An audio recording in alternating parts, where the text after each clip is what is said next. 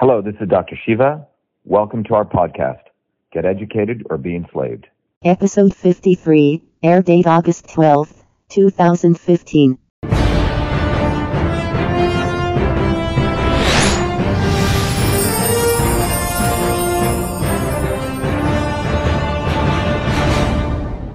பேசும் தலைமை நிகழ்ச்சிக்காக உங்கள் அனைவரையும் அன்போடு வரவேற்கின்றேன். ஒவ்வொரு வாரமும் வித்தியாசமான துறை, மிக முக்கியமான ஆளுமைகள், அவங்களோட அனுபவம் அப்படின்னு பேசும் தலைமை ஒரு அழகிய பயணத்தை மேற்கொண்டிருக்கிறது அப்படின்னே சொல்லலாம். அந்த விதத்தில் இந்த வாரம் ரொம்ப ரொம்ப முக்கியமான ஆளுமையை தான் நம்ம சந்திக்க போகிறோம். இவரை பற்றி சொல்லணும் அப்படின்னா, உலகத்தில் சில கண்டுபிடிப்புகள் வரலாற்றின் திசையையே மாற்றி போட்டது அப்படின்னு சொல்லலாம். நெருப்பை கண்டுபிடித்த போது, சக்கரத்தை கண்டுபிடித்த போது, மின்சாரத்தை கண்டுபிடித்த போது உலகமே அதை கொண்டாடியது. அப்படித்தான் இந்த நவீன தகவல் தொழில்நுட்ப காலகட்டத்தில் இமெயில் அப்படின்னு சொல்லப்படுகிற மின்னஞ்சல், அந்த கண்டுபிடிப்பு உலகத்தையே புரட்டி போட்டது. அந்த மின்னஞ்சலுக்கும் அந்த இமெயிலுக்கும் ஒரு 14 வயது இளைஞருக்கும் ஒரு தொடர்பு இருக்கிறது. அந்த 14 வயது இளைஞருக்கும் தமிழகத்திற்கும் ஒரு தொடர்பு இருக்கிறது. யார் அவர்? நீங்கள் யோசிக்கலாம். ஒரு அழகிய முன்னோட்டத்தை பேசும் தலைமை உங்களுக்காக தருகிறது. தந்த பிறகு பேசும் தலைமை பயணிக்கும். மின்சாரம் இல்லாத மனித வாழ்க்கையை எப்படி கற்பனை செய்து பார்க்க முடியாதோ அப்படி இமெயில் இல்லாத வாழ்க்கையையும் இனி நம்மால் நினைத்து பார்க்கவே முடியாது. தகவல் தொழில்நுட்ப யுகத்தையே புரட்டி போட்ட இந்த இமெயிலை கண்டுபிடித்த சிவா ஐயாத்துரை அவர்கள் ஒரு தமிழர், ராஜபாளையத்துக்காரர். இமெயிலை கண்டுபிடித்த போது இவருக்கு வயது 14. 7 வயதாக இருக்கும் போதே அமெரிக்காவிற்கு குடிபெயர்ந்தது இவரது குடும்பம். கணித பாடத்தில் அபாரமான ஆற்றல் கொண்டிருந்தார் சிவா ஐயாத்துரை. அன்றைய காலகட்டத்தில் அலுவலகங்களில் எல்லா தகவல் பரிமாற்றங்களும் காகிதத்திலேயே எழுதப்பட்டு வந்தன.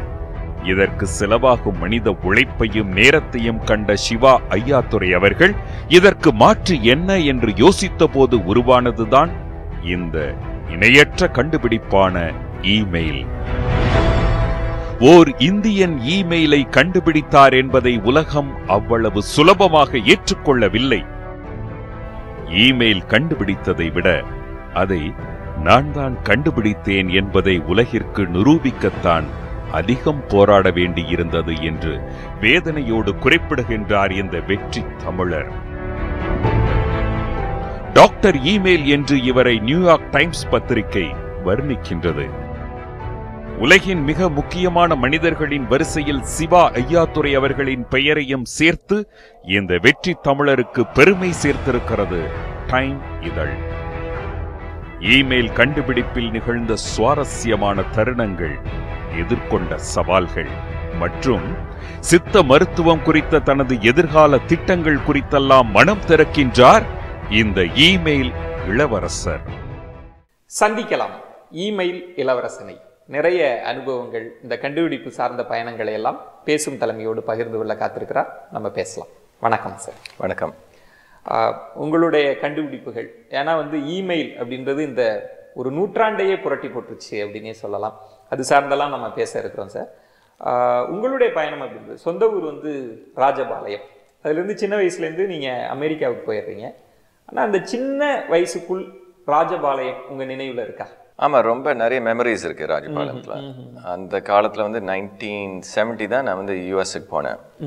But during 1963 to 1970 at least once ஒரு ட்வைஸ் இயர் ராஜபாளையம் போவேன். அங்கே எங்கள் பூட்டையாக இருந்தாங்க, எங்கள் பாட்டி இருந்தாங்க, எங்கள் பாட்டையாக இருந்தாங்க. அப்போ அவங்க 2 பேரும் ஃபார்மர்ஸ். இந்த rice, cotton, peanuts, groundnuts எல்லாம் க்ரோ பண்ணுவாங்க. பட் நம்ம மெமரி இந்த கிரீன் ஃபீல்ட்ஸ், இந்த கிரீன் எப்படி சொல்லுங்க, பச்சை ஃபீல்ட்ஸ், ரொம்ப பியூட்டிஃபுல்லா இருக்கும் இந்த பச்சை ஃபீல்ட்ஸ்ல. அங்க நிறைய எங்க கிராண்ட் மதர் ஆல் இந்த சித்த வைத்தியம் பண்ணுவாங்க. இந்த சித்த வைத்தியம் அவங்க சாட்டர்டே சண்டேஸ் அவங்க அவுட் சைட் தேர் டோர் ஒரு 30-40 பீப்புள் இருப்பாங்க. எங்க கிராண்ட் மதர் அவங்க மூஞ்ச பார்த்து, இந்த சமுத்திரக்கா லட்சணம் ஒரு ட்ரீட்டஸ் இருக்கு நம்ம சித்தர்ல, அதை அவங்க மூஞ்ச பார்த்து எங்க கிராண்ட் மதர் டயக்னோஸ் பண்ணுவாங்க. என்ன மாதிரி வைத்தியம் வேணும், டிஃப்ரெண்ட் மசாஜ், டிஃப்ரெண்ட் ஹெர்ப்ஸ் அதெல்லாம் கொடுப்பாங்க. பட் அந்த கிரிட்டிக்கல் மெமரி அவுட் சைடு அவங்க டோர் அந்த கோலம் இருக்குல்ல, எவ்ரிடே கோலம் போடுவாங்க. அண்ட் இன்சைட் த ஹவுஸ் அந்த பெரிய அந்த நம்ம கடவுள் டிஎட்டிஸ் இருப்பாங்க, Rama, Murugan. So very small குட்டி ஹவுஸ், பட் எவ்ரி டே நல்ல மீல் இருக்கும், பியூட்டிஃபுல் குக்கிங் எல்லாம். So it's very beautiful village life. இப்போ தமிழ்நாட்டுக்கு வரப்ப உங்களோட சொந்த ஊர் ராஜபாளையம் போவீங்களா? ஆமாம், ராஜபாளையம் எவ்ரி டைம் போவேன். உங்களுக்கு ஃபேவரட்டான பிளேஸ் ராஜபாளையத்தில் எது சார்? மோகூர் தான், அங்கே தான் பிறந்தேன். அங்கே தான் அப்பாலாம் பிறந்த ஏரியா. ஓகே. ஸோ அந்த வில்லேஜில் தான் போவேன். அங்கே வில்லேஜ் தான் எங்கள் பாட்டியமாக இருந்தாங்க. உங்களோட லைஃப்பில் அம்மா நல்ல படிப்பு படிச்சிருக்கிறாங்க, அப்பாவுக்கும் பின்புலம்லாம் இருக்குது, நீங்கள் ரொம்ப வெல் செட்டில்டாக அங்கே இருக்கிறீங்க. ஆனால் அமெரிக்காவுக்கு போகிறதுக்கான காரணம் என்ன வந்துச்சு? எதுக்காக அமெரிக்காவுக்கு போகிறீங்க? அதான் வெரி நைஸ் கொஸ்டின். எதுக்கு தெரியுமா? அம்மா அண்ட் அப்பா போத் கேம் ஃப்ரம் ஒரு வெரி ஏழை background, very poor background. But அவங்க ரெண்டும் ஸ்ட்ரகிள் பண்ணாங்க. பை த டைம் 1970ல அவங்களுக்கு ரொம்ப ஸ்டேபிள் ஜாப் இருந்துச்சு இந்த பாம்பேல. நார்மலி நம்ம சவுத் இந்தியன்ஸ், தமிழியன்ஸ் அந்த காலத்துல பாம்பேக்கு போக மாட்டாங்க. பட் அப்பா நம்ம ஒரு அட்வென்ச்சரஸ், புரியுது? they were always looking for adventure. So அந்த காலத்துல அம்மா was a maths teacher at Don Bosco Schools, head of the maths department. அப்பா chemical engineer. அவர் direct இந்த கோபால சிங்கானி பெரிய இண்டஸ்ட்ரியல்ஸ்க்கு ரைட் ஹேண்ட் மேன். ஸோ எதுக்கு அம்மா அப்பா அந்த சிச்சுவேஷன்ல யூஎஸ்க்கு போனாங்க? Big question mark. எனக்கே ஒரு கொஸ்டின். பட் அப்பா அம்மாட்ட கேட்டேன்னா they wanted ஒரு இன்னும் very ambitious people, very ambitious. they wanted to prove themselves யூஎஸ்ல. பிகாஸ் அந்த காலத்துல ஒரு இந்தியால ஒரு சர்டன் லெவல் தான் ரீச் பண்ண முடியும்.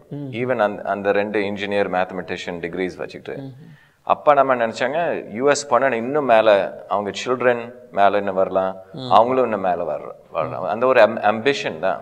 சின்ன வயசுல இருந்தே மேக்ஸ் அண்ட் ஸ்போர்ட்ஸ் இது ரெண்டும் உங்களோட ஃபேவரட்டான ஃபீல்டாவே இருந்தது? ஆமா, definitely. Maths, sports and actually arts. Oh, arts. I enjoyed drawing very much and design. Okay okay. ஆமா. மேக்ஸ்ல எப்படி உங்களுடைய படிப்புகளில் மேக்ஸ் அப்படின்றதுல உங்களோட ஆர்வம் எப்படி இருந்தது?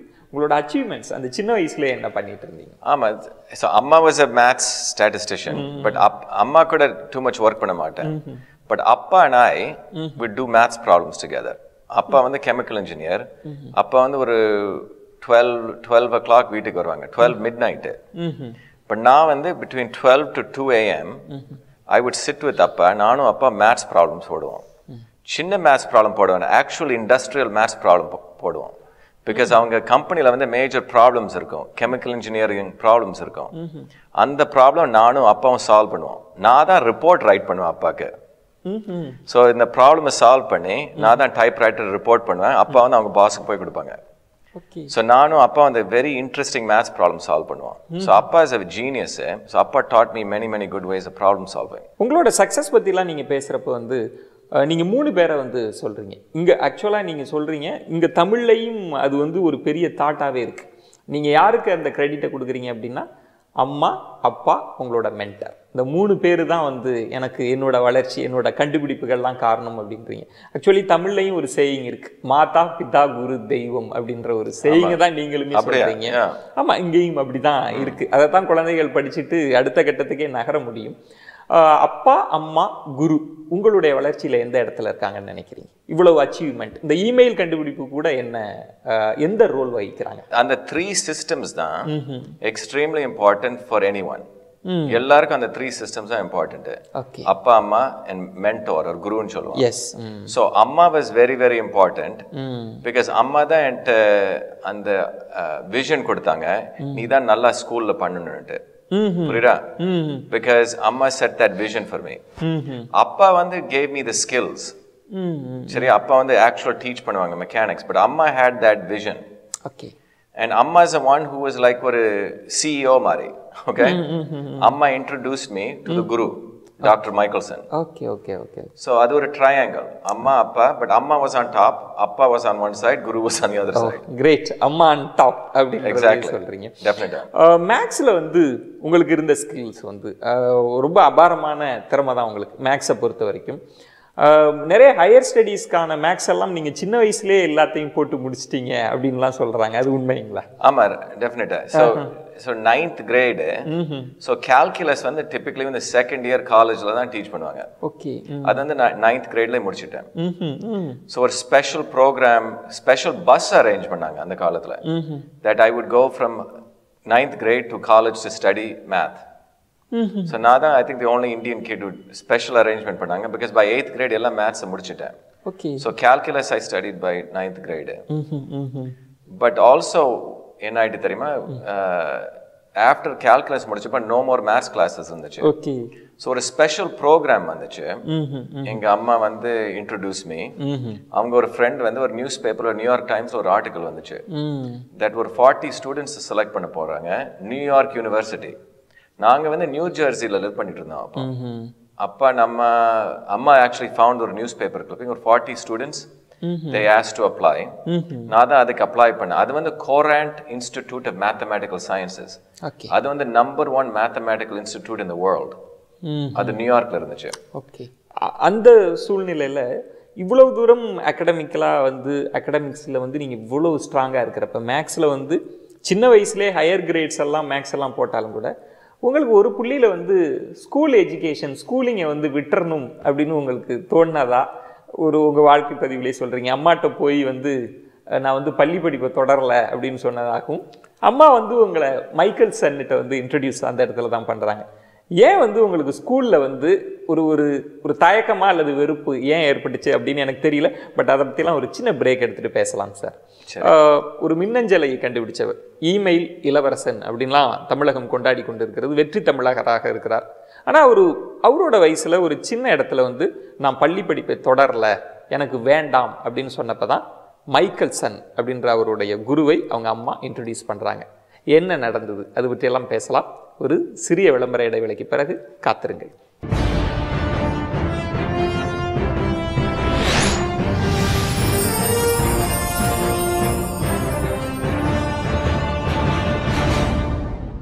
பேசும் தலைமை நிகழ்ச்சிக்காக உங்களை மீண்டும் வரவேற்கின்றேன்.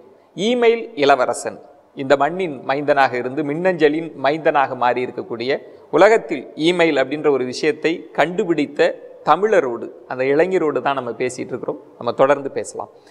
சார், நான் விளம்பர இடைவேளைக்கு முன்னாடி நான் உங்கள்கிட்ட கேட்டது, ஏன் உங்களுக்கு வந்து ஸ்கூலிங் வந்து போர் அடிச்சிருச்சா? என்ன காரணம்? அம்மாட்ட வந்து நான் ஸ்கூல் போகலைன்னு சொன்னதுக்கு. போரிங் ஆச்சுன்னா நான் மேத்ஸ் எல்லாம் முடிச்சுட்டேன். ஆல்சோ அந்த என்வாயர்மெண்ட் வந்து அவ்வளோ சேலஞ்சிங் ஆகலை எனக்கு, ரைட்? பிகாஸ் அந்த நான் வந்து செகண்ட் இயர் காலேஜ் மேத்ஸ் வந்து 9th grade பண்ணிட்டு இருந்தேன். ஸோ சப்ஜெக்ட்ஸே இல்லை ஸ்கூலில். ஸோ அதுக்கு தான் போரிங் ஆகிட்டு. மைக்கேல் சன்ட்ட வந்து உங்களை இன்ட்ரடியூஸ் பண்ணுறாங்க. அவர் வந்து உங்களுக்கான ஸ்கில்லை நான் எப்படி பார்க்குறேன்னா சார், அவர் வந்து உங்களுடைய திறமைகளை, அந்த ஸ்கில்லை எக்ஸ்ட்ராக்ட் பண்ணுறது அவர் ஐடென்டிஃபை பண்ணிட்டாரா? உங்களுக்குள்ள இவ்வளவு பொட்டன்ஷியல் இருக்குது அப்படின்றத கண்டுபிடிச்சிட்டாரா? ஆமாம், ஃபர்ஸ்ட் மீட்டிங் நான் ஒரு கிறிஸ்மஸ் பார்ட்டி இருந்துச்சு. அம்மா என்ன வந்து மைக்கேல் சன்ட்ட இன்ட்ரடியூஸ் பண்ணாரு. வித்தின் ஒரு 5 minutes அங்கேயே ஜாப் கொடுத்துட்டாரு. பிகாஸ் சி, இந்த குருவெல்லாம் இருக்காங்களே, ஒரு குரு வந்து ஒரு டிசைபிளை ரைட்டவே தெரிஞ்சிடும். புரியுதா? டூ மச் இன்டர்வியூ பண்ண வேண்டாம். when you're at a certain level you know the student right away தெரிஞ்சிடும் அவன் எந்த லெவல்ன்ட்டு. so Michelson right away knew that I had skill, that I was very motivated. இதெல்லாம் அவர் அசஸ் பண்ணிட்டார் அந்த ஒரு 5 minutesல.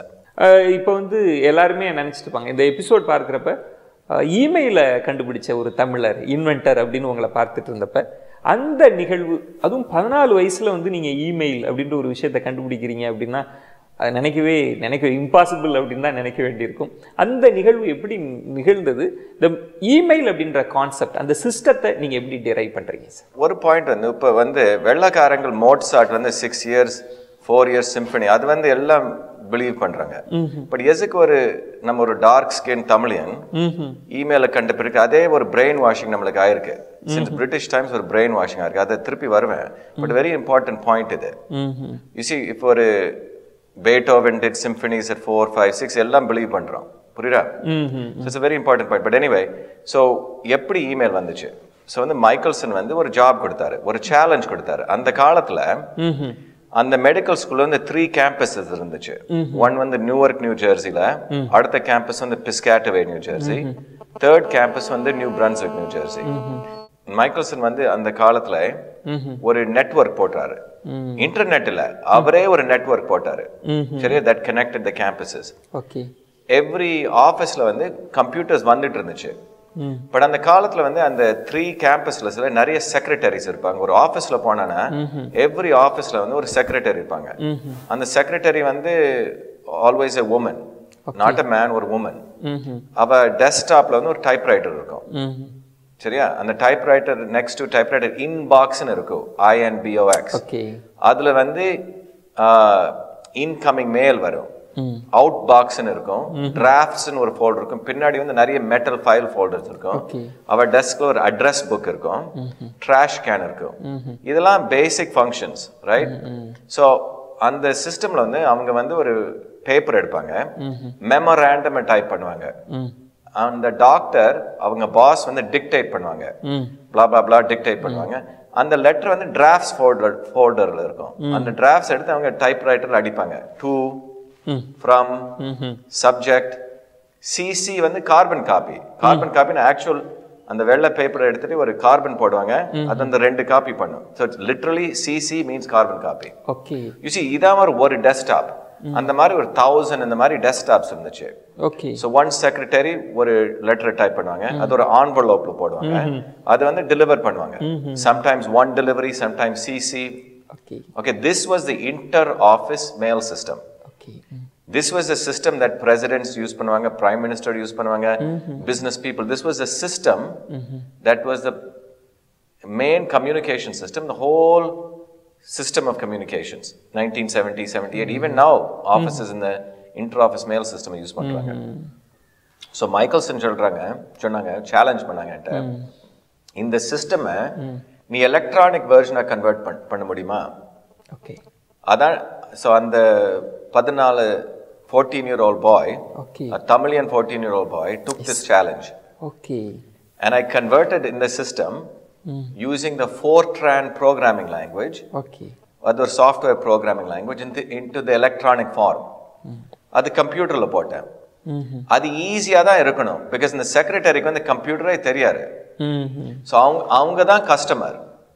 சயின்டிஸ்ட் எல்லாம் அப்ப கம்ப்யூட்டர் யூஸ் பண்ணிட்டு இருந்தாங்க, பட் அவங்களுக்கெல்லாம் வெரி டெக்னிக்கல். இந்த செக்ரட்டரி ஒரு உமன், அந்த காலத்துல எல்லாம் ஒரு உமன் வந்து only 2 jobs தான் இருக்க முடியும், நர்ஸ் ஒரு செக்ரட்டரி. ஸோ இமெயில் வந்து இந்த செக்ரட்டரியை வந்து from the typewriter to the terminal, அது ஒரு லிபரேட்டிங் ஃபோர்ஸ் மாதிரி, ஒரு ஃப்ரீடம் அவங்களுக்கு. ஸோ அதான் email. Email was the inter office mail system. So when I put it in Fortran language, அந்த காலத்துல எல்லாம் அந்த Fortran languageல வந்து 6 characters தான் each variable name. இப்போ apps எல்லாம் mobile application, அந்த ஆப்பரேட்டிங் சிஸ்டம்ல வந்து 5 characters தான் யூஸ் பண்ண முடியும். 5 character app name. அதுக்கு தான் EMAIL ன்னு சூஸ் பண்ணேன். அந்த டேர்ம் யாரும் யூஸ் பண்ணல before that. but டிக்ஷனரியில பார்த்தா they'll tell you 7982 தான் அந்த term actually comes. அந்த 14-year-old boy தான் அந்த term-ஏ கண்டுபிடிச்சான், email, and the term is the inter-office mail system. Okay. That's the invention of email. இவ்வளவு தூரம், ஏன்னா இந்த பகுதி ரொம்ப முக்கியமான இடம் நினைக்கிறேன். ஒரு இன்வென்ஷன், ஒரு 14-year-old boy from தமிழ்நாடு, இந்தியாவை ரெப்ரசன்ட் பண்ணிருக்கீங்க, ஒரு இவ்வளவு பெரிய கண்டுபிடிப்பு. ஆனால் அது வந்து ஒரு கான்ட்ரவர்ஷியலாக மாறிச்சா? அந்த அச்சீவ்மெண்ட்டை வந்து யூஎஸ்ல வந்து அக்செப்ட் பண்ணிக்கிட்டாங்களா? வேர்ல்டு வைடு இருக்கக்கூடிய சயின்ஸ் உலகம் வந்து சயின்டிஃபிக்கான அந்த சயின்ஸ் உலகம் வந்து உங்களை அக்செப்ட் பண்ணிக்கிட்டாங்களா? அதில் ஏதாவது ஸ்ட்ரகிள் இருந்ததுங்களா? ஆமாம், நல்ல கொஸ்டின். இப்போ வந்து அதை பார்த்தேன் 2 இஷ்யூ ஹியர். இப்போ 1981 நான் முடிச்ச அப்புறம் இப்போ வந்து 1976 வந்து ஒரு லீகல் லா இருந்துச்சு கால் காப்பிரைட் ஆக்ட் ஆஃப் 1976. அந்த காப்பிரைட்டை யூஸ் பண்ணி இந்த மியூசிக், இந்த லிட்ரேச்சரை தான் ப்ரொடெக்ட் பண்ண முடியும். அந்த காலத்துல சாஃப்ட்வேர் வாஸ் வெரி நியூ, லாயே இல்லை. சுப்ரீம் கோர்ட்ல சாஃப்ட்வேர் இன்வென்ஷன்ஸ் புரியல அவங்ககிட்ட. பட் 1980 தான் கவர்மெண்ட், US கவர்மெண்ட் வந்து ஒரு நியூ லா எழுதுனாங்க. அந்த லா வந்து கம்ப்யூட்டர் ஆக்ட் ஆஃப் 1980. சரியா, நான் வந்து 1981 MIT போனேன். MIT, I was a student body president, student body leader at MIT. President of MIT அவங்க வீட்டுக்கு இன்வைட் பண்ணாரு. அவர் தான் இப்போ ஐடியா கொடுத்தாரு, இந்த சுப்ரீம் கோர்ட் வந்து சாஃப்ட்வேரை ரெக்கக்னைஸ் பண்ணல, பட் நீ காப்பிரைட் ஆக்ட் யூஸ் பண்ணு. ஸோ நான் வந்து எழுதினேன், காட் த ஃபார்ம். அந்த காலத்தில் கூகுள் PDF ஒன்றும் இல்லை, ஃபில் அவுட் பண்ணி சென்ட் பண்ணேன். August 30th, 1982 United States government அஃபிஷியலா என்ன ரெகக்னைஸ் பண்ணாங்க, inventor of email. Okay, official. Okay, okay. So email word தான் நான் கிரியேட் பண்ணேன், inter office mail system, electronic form, and I have the official thing. So these are the facts. Okay. 1981 when I came to MIT, front page la 3 out of 1000 students, so 3 students feature பண்ணாங்க. Okay. I was one of them. Front page la இருந்துச்சு. Okay. But see, அம்மா அப்பா நம்ம Tamil culture வந்து நம்ம fame, fortune ஒண்ணும் வேண்டாம். Even one inventor, you're more into the inventing. Okay. So I didn't work PR firm நான் ஹையர் பண்ணல, lawyer ஹையர் பண்ணல. அத பார்த்தேன், அப்படியே வச்சிட்டேன். See, because I had அடுத்த inventions எல்லாம் பண்ணேன். தொடர்ந்து நீங்க அடுத்த many other things. சரியா, நான் நினைச்சேன் எல்லாரும் இப்படி பண்ணலான்ட்டு. ஒரு ஹியூமிலிட்டி தான் இருந்துச்சு, பிகாஸ் அப்படிதான் அம்மா அப்பா எங்களை கொண்டு வந்தாங்க. இன்றைய பேசும் தலைமை நிகழ்ச்சி என்பது நம்ம வந்து இமெயில் இளவரசனோடு பேசிட்டு இருக்கிறோம். ஒரு 14 வயதுல இமெயிலை கண்டுபிடிச்சு இன்னைக்கு நம்ம ரொம்ப ரொம்ப அதிகமாக இமெயிலோடு தான் பேசிட்டு இருக்கிறோம். உலகம் ரொம்ப சுருங்கி இருக்கு அப்படின்னு காரணம்னா இமெயில் வந்து ஒரு முக்கியமான ஒரு அம்சமாக இருந்துட்டு இருக்கு. அதை கண்டுபிடித்த நம்ம எல்லாரும் பெருமைப்படக்கூடிய தமிழரிடம், அந்த இளைஞரிடம் தான் இன்றைய பேசும் தலைமை பேசிகிட்டு இருக்கு. ஆனால் அந்த இமெயில் கண்டுபிடிச்ச பிறகு உலகம் உடனடியாக ஏற்றுக்கொண்டதா அப்படின்னா இல்லை. நிறைய பிரச்சனைகளையும் சந்திக்க வேண்டியிருந்தது. அதுக்கு காரணம் நான் இந்தியராக இருக்கேன், நான் ஒரு தமிழர் பகுதியிலிருந்து வந்திருக்கிறேன், அதனால இதையெல்லாம் தடுத்தார்களா அப்படின்ற விஷயத்தையும் நம்ம பேச வேண்டியிருக்கிறது. தொடர்ந்து பேசலாம். பேசும் தலைமை நிகழ்ச்சியில் ஒரு சிறிய விளம்பர இடைவேளை, பொறுத்திருங்கள்.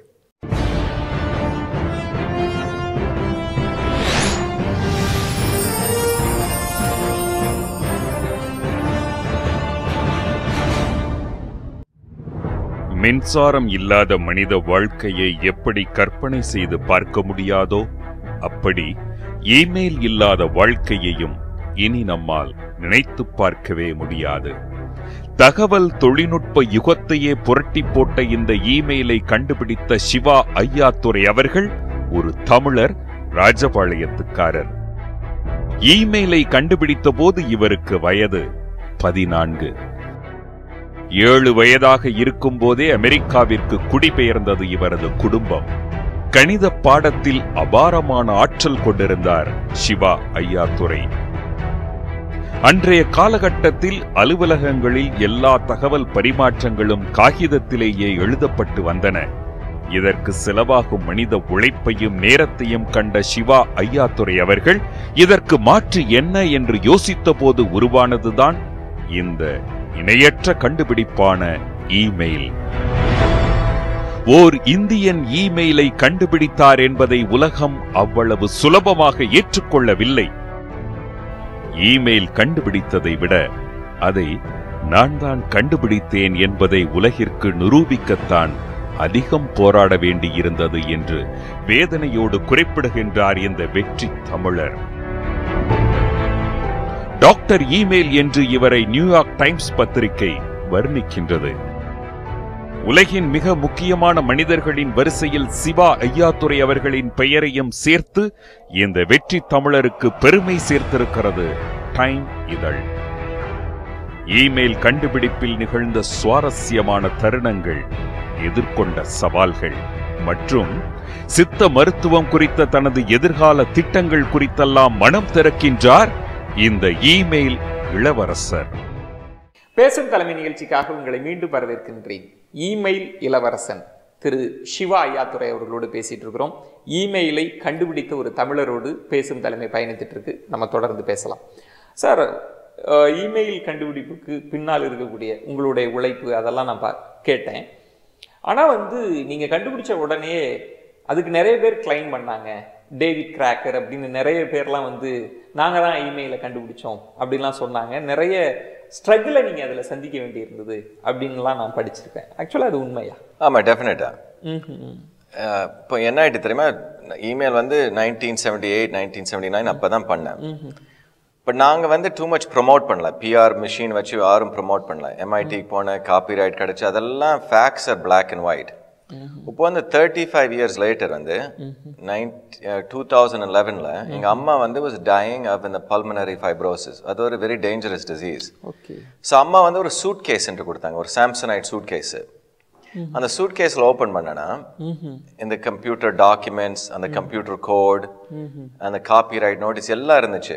ஒரு ஃப்ரெண்டு வந்தான் வீட்டுக்கு. அவன் சிவா நீ தான் இமெயில் இன்வென்ட் பண்ணியிருக்கா. அவர் ஒரு ப்ரொஃபஸர் ஆஃப் மீடியா. அவர் சொன்னா நீ எதுக்கு ஆர்டியும் சொல்லலன்ட்டு. நான் சொன்னேன் அப்பதான் பண்ணேன், I tend think too much of it. So அவன் வந்து ஒரு ஃப்ரெண்டை கூப்பிட்டான். அவர் வந்து editor of Time magazine, Time magazine technology editor. அவர் பேர் வந்து டக் ஆமத். அவர் வந்து எல்லா மெட்டீரியல் எடுத்து வீட்டுக்கு கொண்டு போய் அனலைஸ் பண்ணார் ஒரு 3 weeks. அது முடிச்சு அந்த அனலைஸ் முடிச்ச அப்புறம் அவர் ஒரு பெரிய ஆர்டிக்கல் எழுதினாரு November 11th 2011 saying the man who invented email. பெரிய போட்டோ போட்டு ஃபேக்ஸ் எல்லாம் சொன்னாரு. அப்பதான் ஒரு பாம் மாதிரி வேர்ல்டு போயிடுச்சு. ஒரு தமிழியன் இந்தியன் தான் இமெயில் இன்வென்ட் பண்ண. ஃபேக்ஸர் ஒரு பிளாக் அண்ட் ஒயிட் புரியுதா? ஸோ அது அப்புறம் ஒரு 2 months லேட்டர் இந்த மெட்டீரியல் எல்லாம் historical materials. Smithsonian institution, Smithsonian வந்து நம்பர் 1 மியூசியம். அங்கதான் Thomas Alva Edison light bulb இருக்கு, அங்கதான் அலெக்சாண்டர் கிராம் பெல் போன் இருக்கு. ஸோ அவங்க வந்து என் மெட்டீரியல் எல்லாம் கேட்டாங்க. அவங்க வந்து என்கிட்ட வந்து கேட்டாங்க. ஸோ நான் வந்து அவங்கள்ட்ட கொடுத்தேன். நான் ஒன்றும் காசு ஒன்றும் கேட்கல. நான் வந்து ஐ தாட் வந்து இது ஒரு வெரி இம்பார்ட்டன்ட், எல்லாருக்கும் வேர்ல்டுக்கு நான் தெரியணும். ஒரு இந்தியன் தமிழையும் தான் இன்வென்ட் பண்ண. அவங்க ஒரு பெரிய எக்ஸிபிஷன் எல்லாம் ப்ராமிஸ் பண்ணாங்க. ஸோ February 16th 2012 நான் வந்து ஸ்மித்சோனியன் போனேன். பெரிய டொனேஷன் செரமோனி வச்சாங்க. அம்மா வந்து passed away January 7th, on 1 month before. So very emotional time. So அந்த டொனேஷன் செரமோனி வச்சாங்க. The next day ஒரு வாஷிங்டன் போஸ்ட் ஒரு ஜேர்னலிஸ்ட் எழுதுறாங்க, Shiva Ayyadurai honored as the inventor of email. அது வந்து should have been a great day for celebration.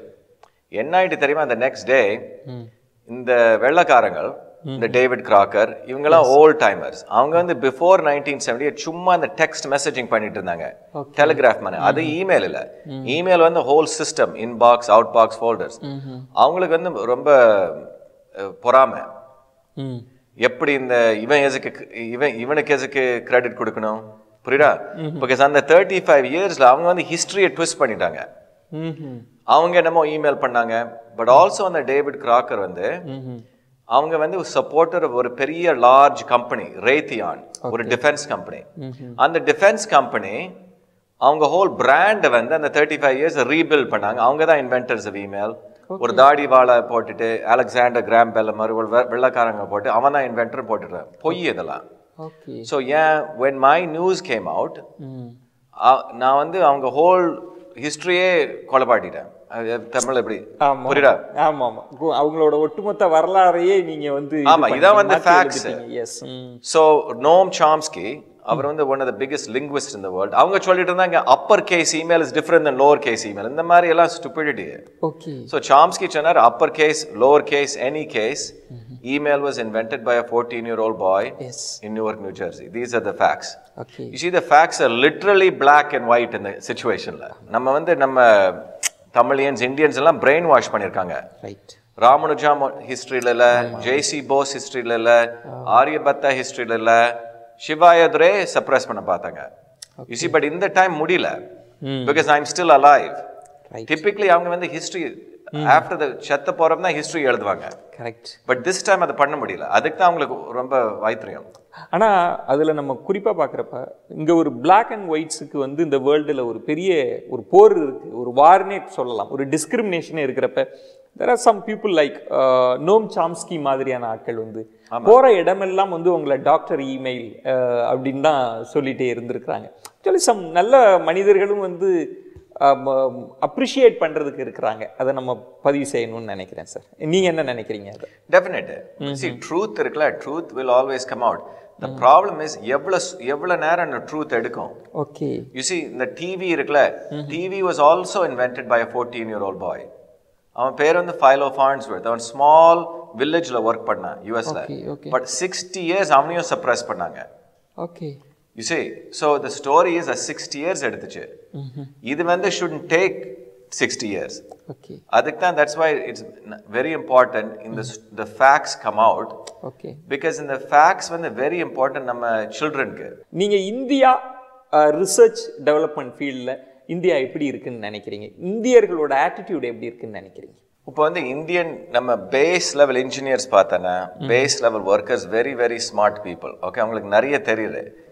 So 2008ல் இந்த மன்மோகன் சிங் கவர்மெண்ட் என்ன அப்பாயிண்ட் பண்ணாங்க டு ரன் ஒரு பெரிய இனோவேஷன் சென்டர் வித் CSIR. அப்பதான் நான் ஃபர்ஸ்ட் ஹேண்டா பார்த்தேன் நிறைய ஸ்மார்ட் சயின்டிஸ்ட் இருக்காங்க. பட் அவங்க பாஸஸ் இருக்காங்களா, அவங்க வந்து இது ஒரு ராஜா மாதிரி கிங்டம் மாதிரி ரன் பண்ணிட்டு இருக்காங்க. இவங்களெல்லாம் சப்ரஸ் பண்ணி வச்சுட்டு இருக்காங்க. புரியுதா? ஸோ இந்தியால நிறைய ஸ்மார்ட் பீப்புள் தான் இருக்காங்க.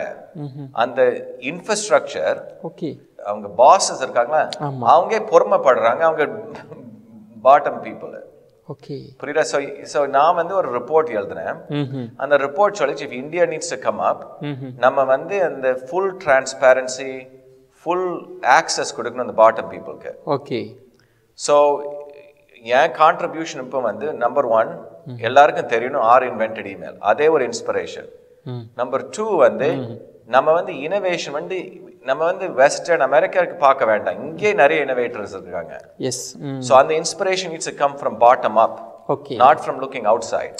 சார், இந்தியா மாதிரியான ஒரு கண்ட்ரியில் வந்து நான் ஒரு ஃபோட்டோஸ் பார்த்தேன். நீங்கள் வந்து நிறைய ஃபோட்டோஸ் இருக்கிறதுல ஒரு ஃபோட்டோ வந்து அப்துல் கலாமோட இருந்துட்டு இருக்கிறீங்க. ரீசெண்டாக வந்து அப்துல் கலாம் இறந்தாங்க. இந்தியா மாதிரியான ஒரு கண்ட்ரிக்குள்ளே இருந்துட்டு, அதுவும் ஒரு விஞ்ஞானியாக இருந்துட்டு, ஒரு சயின்டிஸ்டாக இருந்துட்டு, அவரோட உயரத்தை நீங்கள் எப்படி பார்க்குறீங்க? அவர் அடைஞ்ச அந்த அச்சீவ்மெண்ட், அவர் போன உயரத்தை நீங்கள் எப்படி பார்க்குறீங்க? அப்துல் கலாம் ஜி வந்து அவர் என்ன பண்ணார் தெரியுமா? நம்பர் 1 இம்பார்ட்டன்ட் திங், அவர் இந்தியாலே பண்ணாரு. Made in India. So the rocket was made here. Okay. Innovation was made here. அது வந்து very important. Without trying to look for Western technology, நம்ம இங்கே பில்ட் பண்றோம். அது வந்து எதுக்கு வெரி இம்பார்ட்டன்ட் தெரியுமா? நம்ம வந்து இப்போ வந்து பிளைண்டா வந்து வெஸ்டர்னர்ஸ் தான் டெக்னாலஜி வச்சுட்டு இருக்காங்க நினைச்சிட்டு இருக்கோம். பட் நம்ம ஓன் கல்ச்சரை பார்த்தானா நிறைய 95% ஆஃப் த டெக்னாலஜி இங்கே தான் இருக்கு. 5000 இயர்ஸ் பார்த்தோன்னா இங்கே தான் எல்லாம் இருக்கு. Siddha medicine, ayurvedic medicine, stainless steel இங்கே தான் பண்ணோம். First ship building blue prints எல்லாம் ஷிப்ஸ் எல்லாம் இங்கே தான் பண்ணோம். Okay, up until 1800s British வந்து நம்ம ஷிப் பில்டிங் ப்ளூ பிரிண்ட்ஸ் திருடிட்டு இருந்தாங்க. ஸோ நம்ம இண்டிஜினஸ் டெக்னாலஜி நிறைய இருக்கு. Email also was done by an Indian. Radio was done by an Indian. சரி, நம்ம மறந்துட்டோம். ஸோ அப்துல் கலாம் அவர் இம்பார்ட்டன்ட் திங் வந்து இங்கே ராக்கெட்டை பண்ணோம். That is a very important thing. நீங்கள் அவரை நேரில் சந்தித்தப்ப ஒரு இமெயிலை கண்டுபிடிச்சி, அதுவும் அவர் இளைஞர்களை கொண்டாடுவார், அதுவும் யங்ஸ்டர்ஸாக இருக்கிறப்ப, நீங்கள் ஒரு 14 வயசில் இமெயிலை கண்டுபிடிச்சிருக்கீங்க அப்படின்ற விஷயத்தெல்லாம் உங்களோட ஏதாவது மெமரபிள் மூமெண்ட் ஷேர் பண்ணியிருக்கிறாருங்களா? ஆமாம், அவர் ரொம்ப happy, very nice kind man. Okay okay. So அவர்கிட்ட நான் புக் கொடுத்தேன், இமெயில் ரெவல்யூஷன் புக் கொடுத்தேன். ஸோ அவர் சொன்னார் very happy, he wanted to make sure நிறைய பீப்புள் நியூ திஸ். அவர் கோல் வந்து every Indian should know that an Indian invented email. அதான் அவர் கோல்.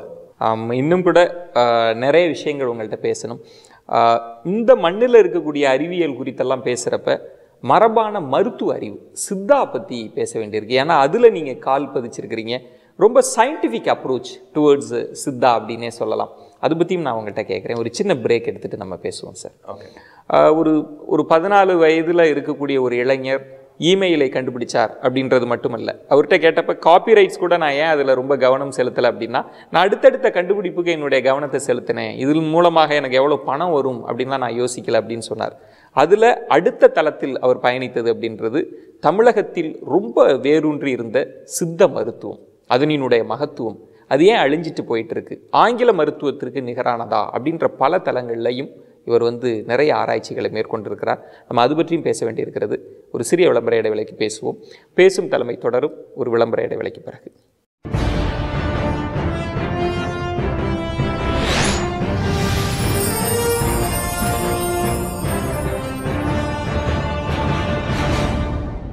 பேசும் தலைமை நிகழ்ச்சிக்காக உங்களை மீண்டும் வரவேற்கின்றேன். நாம் இமெயில் இளவரசன் திரு சிவா ஐயாத்துரை அவர்களோடு பேசிட்டு இருக்கிறோம். இமெயில் கண்டுபிடிப்புகள் மட்டுமல்ல, சித்தா தொடர்பாகவும் அவர் சில அறிவியல் பூர்வமான பார்வைகளை முன் வச்சிருக்கிறார். நிறைய விஷயங்கள் அந்த தளத்திலையும் அவர் வந்து பயணிச்சுட்டு இருக்கிறார். பேசும் தலைமை அந்த பயணத்திலும் பயணிக்க விரும்புகிறது. நம்ம தொடர்ந்து பேசலாம். சார், வந்து ஒரு கம்ப்ளீட்டாக ஒரு இமெயில், கம்ப்யூட்டர் லாங்குவேஜ் இதெல்லாம் படிச்சுட்டு இருந்த நீங்கள் ஒரு யூட்டர்ன்னு கூட சொல்லலாம், சித்தாவுக்கு வரீங்க, என்ன காரணம்? Good question. சி, இமெயில் வந்து ஆக்சுவலி யூட்டர்ன். என் இனிஷியல் மோட்டிவேஷன் வந்து எங்கள் பாட்டியம்மா வந்து ஒரு சித்தர் வைத்தியர். ஸோ நான் வந்து சின்ன பசங்களை ஐ வாண்டட் டு எப்படி அவங்க இது பண்ணுறாங்கன்ட்டு அவங்க வந்து ஆள்களை பார்த்து ஹீல் பண்ணுவாங்க. அதான் என் மோட்டிவேஷன் 6 years old. ஸோ யூஎஸில் போனால நான் மெடிசன் தான் என் இன்ட்ரெஸ்ட்டு. அந்த மெடிக்கல் காலேஜில் போய் வேலை பண்ணல முதல் இன்ட்ரெஸ்ட் வந்து நான் சொல்லலை முன்னாடி வந்து ஐ வாண்டட் மைக்கேல்ஸ்னு ஒரு மெடிக்கல் ப்ராஜெக்ட் கொடுப்பாங்கன்ட்டு. பட் அவர் மெடிக்கல் ப்ராஜெக்ட் கொடுக்கல. முதல்ல சொன்னார் எப்படி ப்ரோக்ராம் பண்ணுவார். ஸோ இந்த இமெயில் வந்து தான் ஒரு யூட்டர்னு அதான் யூட்டர்ன் அது ஒரு. பட் நான் எம்ஐடியில் திருப்பி போனேன் 2003 திருப்பி கரெக்டாக பேத் வந்தேன். அப்போதான் நான் வந்து திருப்பி வந்து சிஸ்டம்ஸ் பயாலஜியை ஸ்டடி பண்ணேன். இப்போ வந்து சித்தா பார்த்தானா சித்தா வந்து ஒரு system. Email is also a system. So நான் என்ன பண்ண தெரியுமா 2003 ஒரு நியூ சிஸ்டம் கிரியேட் பண்ண. இப்போ இந்த இமெயில் வந்து electronic version of inter office mail system. So 2003 நான் வந்து ஒரு இன்னொரு சிஸ்டம் கிரியேட் பண்ணேன் சைட்டோசால்வ். சைட்டோசால்வ் வந்து எலக்ட்ரானிக் வெர்ஷன் ஆஃப் நம்ம ஹியூமன் செல். இப்போ ஈச் ஆஃப் த பாடி ஒரு செல் இருக்கு. அது வந்து எலக்ட்ரானிக் வெர்ஷனை கிரியேட் பண்ணேன். அந்த டெக்னாலஜியை யூஸ் பண்ணிட்டு திருப்பி இந்தியாவுக்கு வந்தேன் 2008 ஒரு Fulbright scholarship.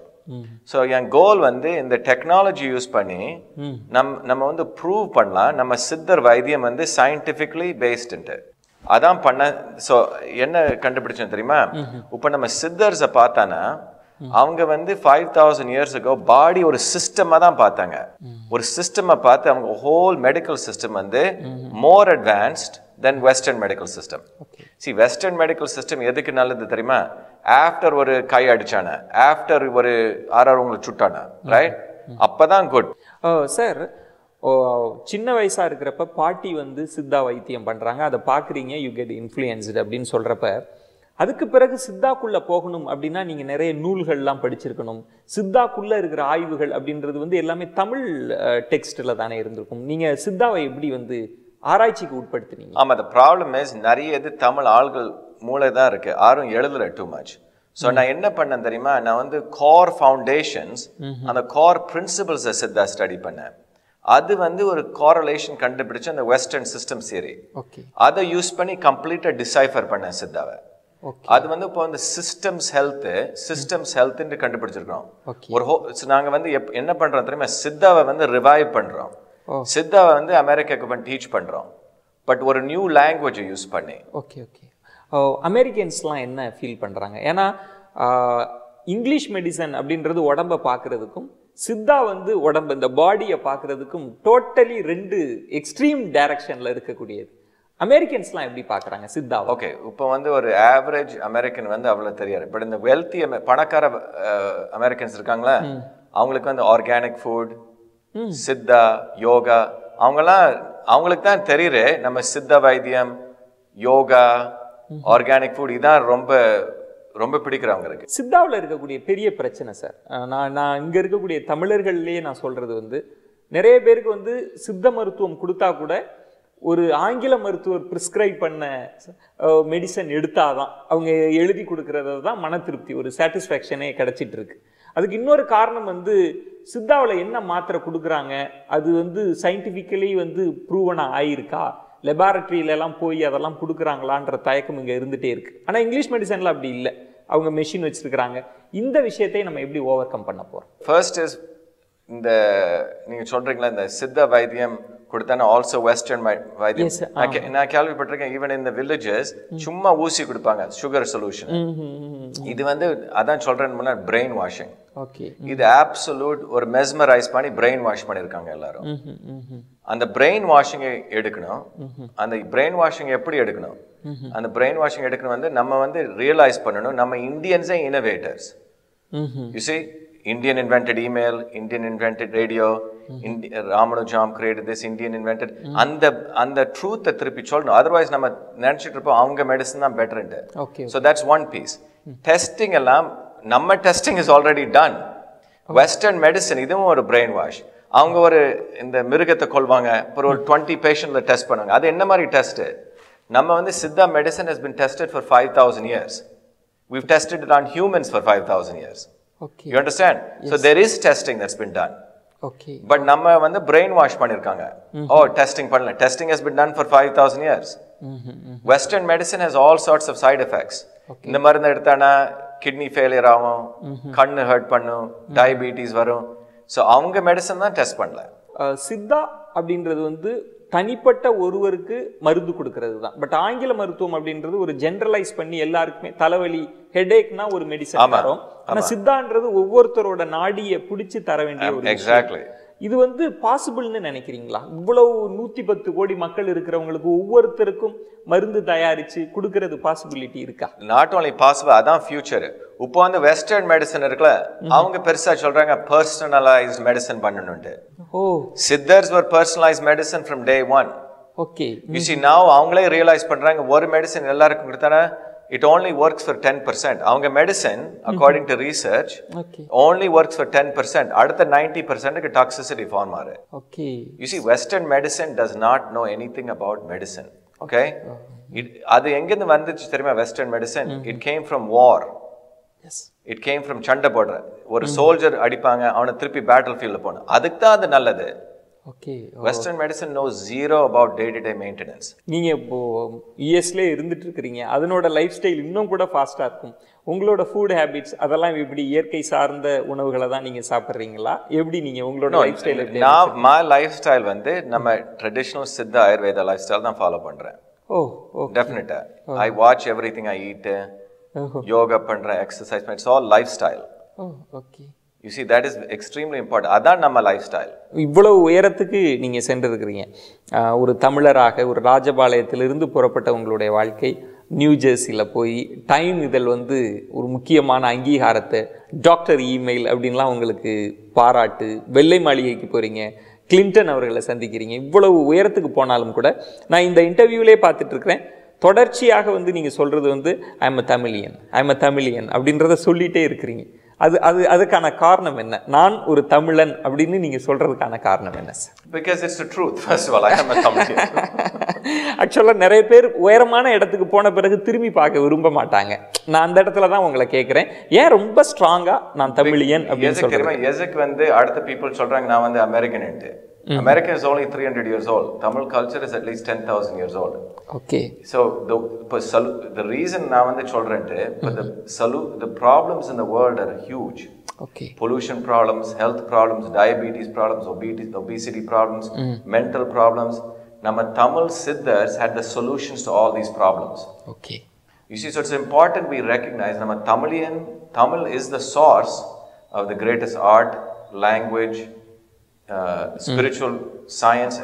It did come from here. That's just a fact.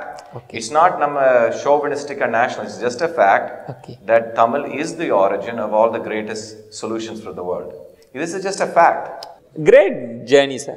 ஒரு 14 வயசுல ஒரு விஷயத்தை கண்டுபிடிச்சது அப்படின்றது, அதுவும் இமெயில் அப்படின்றது, அதுதான் இந்த உலகத்தை இன்னைக்கு புரட்டி போட்டுட்டு இருக்கு. நிறைய இளைஞர்களுக்கும் உங்களை மாதிரி வரணும், நீங்கள் ஒரு இன்ஸ்பிரேஷனாக இருக்கிறீங்க, வரணும்னு ஆசையும் இருக்குது. பட் அவங்களுக்கு கிராமங்களில் இருக்கக்கூடிய நிறைய இளைஞர்களுக்கு என்ன வழின்னு தான் தெரியாமல் இருந்துகிட்ருக்கு. அவங்களுக்கு ஒரு கைட் பண்ணுற வழிகாட்டுதல் உங்களால் செய்ய முடியுமா? நீங்கள் எதுவும் அவங்களுக்கு ஏதாவது இலக்குகள், திட்டங்கள்லாம் வச்சுருக்கிறீங்களா? ஆமாம், நாங்கள் வந்து ஒரு லாஸ்ட் இயர் வந்து ஒரு இனோவேஷன் கார்ப்ஸ் ஒரு ஃபவுண்டேஷன் ஸ்டார்ட் பண்ணியிருக்கோம். அந்த ஃபவுண்டேஷன் வந்து இந்த யங் ஸ்டூடெண்ட்ஸை இன்ஸ்பயர் பண்ணணும். எப்படி அவங்களுக்கு ஒரு ஐடியா இருந்துச்சுன்னா அதை எப்படி கன்வெர்ட் பண்ணி ஒரு நல்ல ப்ராடக்ட் சொல்யூஷனை பண்ணணும்ட்டு. ஸோ லாஸ்ட் இயர் 8 ஸ்டூடெண்ட்ஸை செலக்ட் பண்ணோம். I think 2 in India, 2 in Africa, and then 2 in Europe and 2 in US. Okay. Young kids in the 14 through 18 year age. Okay. அந்த பிளாட்ஃபார்ம்ல வந்து we seek the parental support, ஒரு குரு, ஒரு mentor, plus some basic infrastructure. Okay. So நான் வந்து டைரக்டா mentor பண்றேன். Okay. Through online, through Skype with the students, and we also give கொஞ்சம் காசு. Okay. ஒரு I think 1 or 2 lakhs கொடுக்கிறோம் to support them. So ஏதாவது ஐடியா இருந்துச்சுன்னா we help them take that idea from ஒரு concept to ஒரு actual business மாதிரி. அது பண்ணிட்டு இருக்கோம். அது இனோவேஷன் கார்ப்ஸ். ஃபைனலாக இந்த கொஸ்டின் வந்து நீங்கள் தான் அதுக்கு சரியான ரைட் சாய்ஸ் அப்படின்னு நான் நினைக்கிறேன்.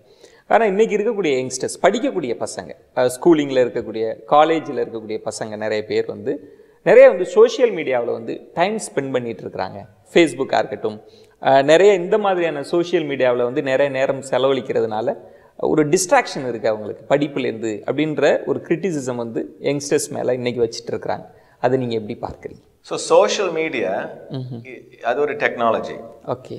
பட் ரீசர்ச் அதை என்ன சொல்கிறது தெரியுமா, டூ மச் சோஷியல் மீடியா பண்ணால் அந்த face to face interaction miss பண்ணுறாங்க. ஓகே. ஸோ அந்த face to face is extremely important. Because அது வந்து ஒரு மூளையை ப்ராப்பராக ஸ்கில்ஸை டெவலப் பண்ண, how to talk, okay, how to interact, how to emotionally connect with people, with friendship. Social media is not a bad thing, but if எல்லாரும் too much அதை spend பண்ணனா இந்த social skills மிஸ் பண்றாங்க. Also research is showing people are feeling more lonely actually. நம்ம எல்லாம் நினைச்சிட்டு இருக்கோம் நிறைய friends, followers எல்லாம், but actually people are feeling lonelier. Okay. Because சும்மா கம்ப்யூட்டர்ல தான் இன்டராக்ஷன் பண்ணிட்டு இருக்காங்க. இந்த மாதிரி ஃபேஸ் டு ஃபேஸ் இன்டராக்ஷன் பண்ண மாட்டிருக்காங்க.